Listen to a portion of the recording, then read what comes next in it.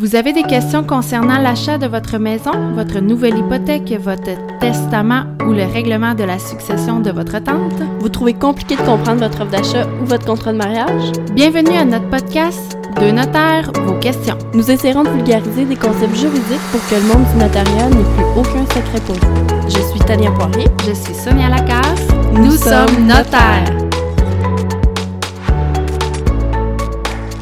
Bonjour et bienvenue à notre nouvel épisode. Aujourd'hui, c'est avec plaisir que nous répondons à la question d'un lecteur qui veut savoir à quoi sert l'avis de clôture d'inventaire successoral qui est souvent publié dans les annonces classées des journaux locaux.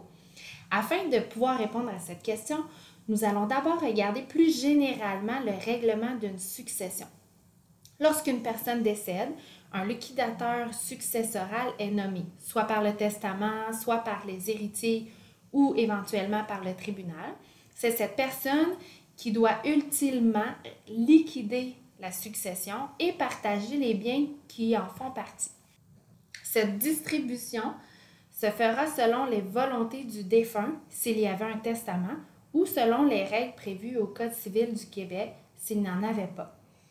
Mais c'est pas aussi simple que ça peut sembler. Le Code civil du Québec prévoit les différentes obligations du liquidateur, ses devoirs et les documents qu'il doit produire.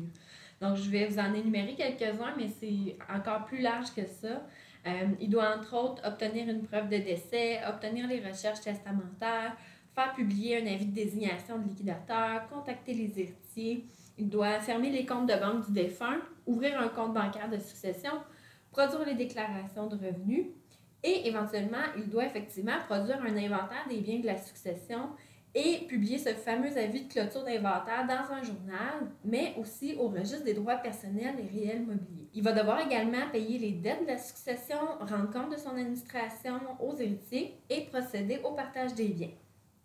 La production de l'inventaire et la publication de l'avis de clôture, ce sont des obligations du liquidateur qui sont prévues par la loi et c'est indissociable l'un de l'autre. Donc, on ne peut pas juste publier l'avis de clôture d'inventaire sans avoir fait au préalable l'inventaire.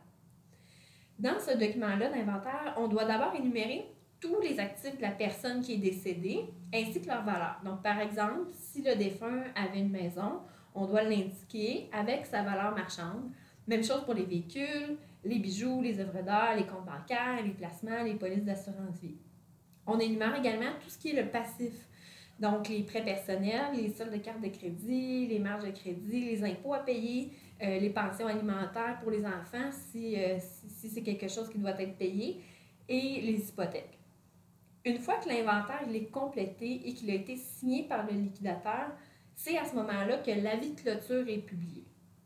Le contenu, c'est assez simple si vous en avez déjà vu un.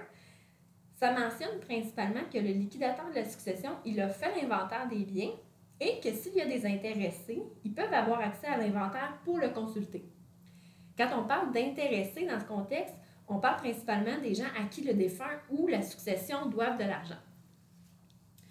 Le but des créanciers quand ils consultent cet inventaire-là, c'est de s'assurer que leur créance a été prise en compte, donc que le liquidateur connaît l'existence de cette dette-là et sinon de l'informer que la dette existe et la faire ajouter à l'inventaire. Donc ça, c'est la première fonction de l'inventaire et de son avis de clôture. Ensuite, l'inventaire va permettre aux héritiers de connaître la composition totale de la succession. À moins d'être également le liquidateur, les héritiers ne sont pas nécessairement impliqués directement dans le règlement de la succession.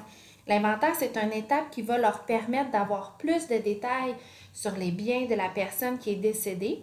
Ils vont recevoir également plus tard, dans le règlement de la succession, une reddition de compte dans laquelle le liquidateur va détailler l'administration qu'il va avoir été fait. Ils pourront donc de cette façon s'assurer de recevoir le montant auquel ils ont droit à la fin de la succession.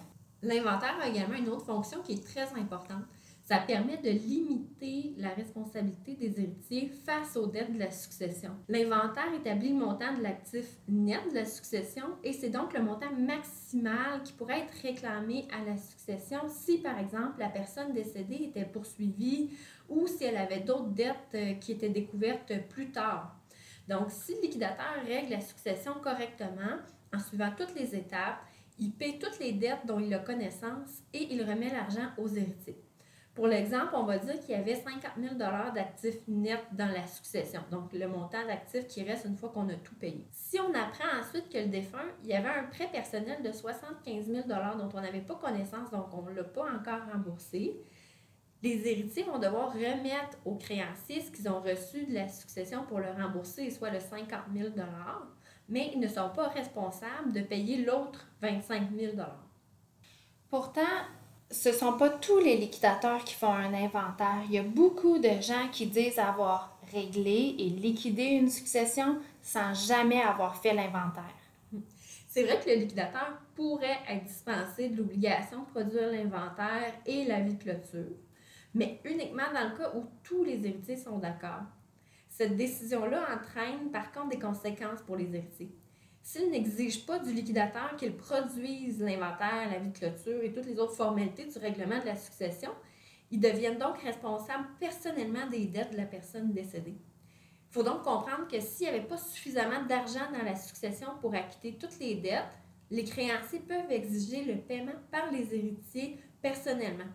Donc, dans mon exemple de tantôt, les héritiers auraient dû payer le 75 000 $ au complet et pas seulement le 50 000 $ qu'ils ont reçu. Donc, ils auraient dû débourser un 25 000 $ de leur poche pour payer la totalité des dettes de la succession.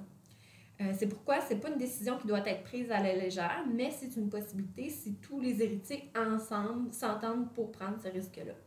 J'espère que vous savez maintenant à quoi sert l'avis de clôture. Nous vous invitons à consulter les prochaines capsules et à nous faire parvenir d'autres questions à notre adresse habituelle podcast@llpnotaire.com.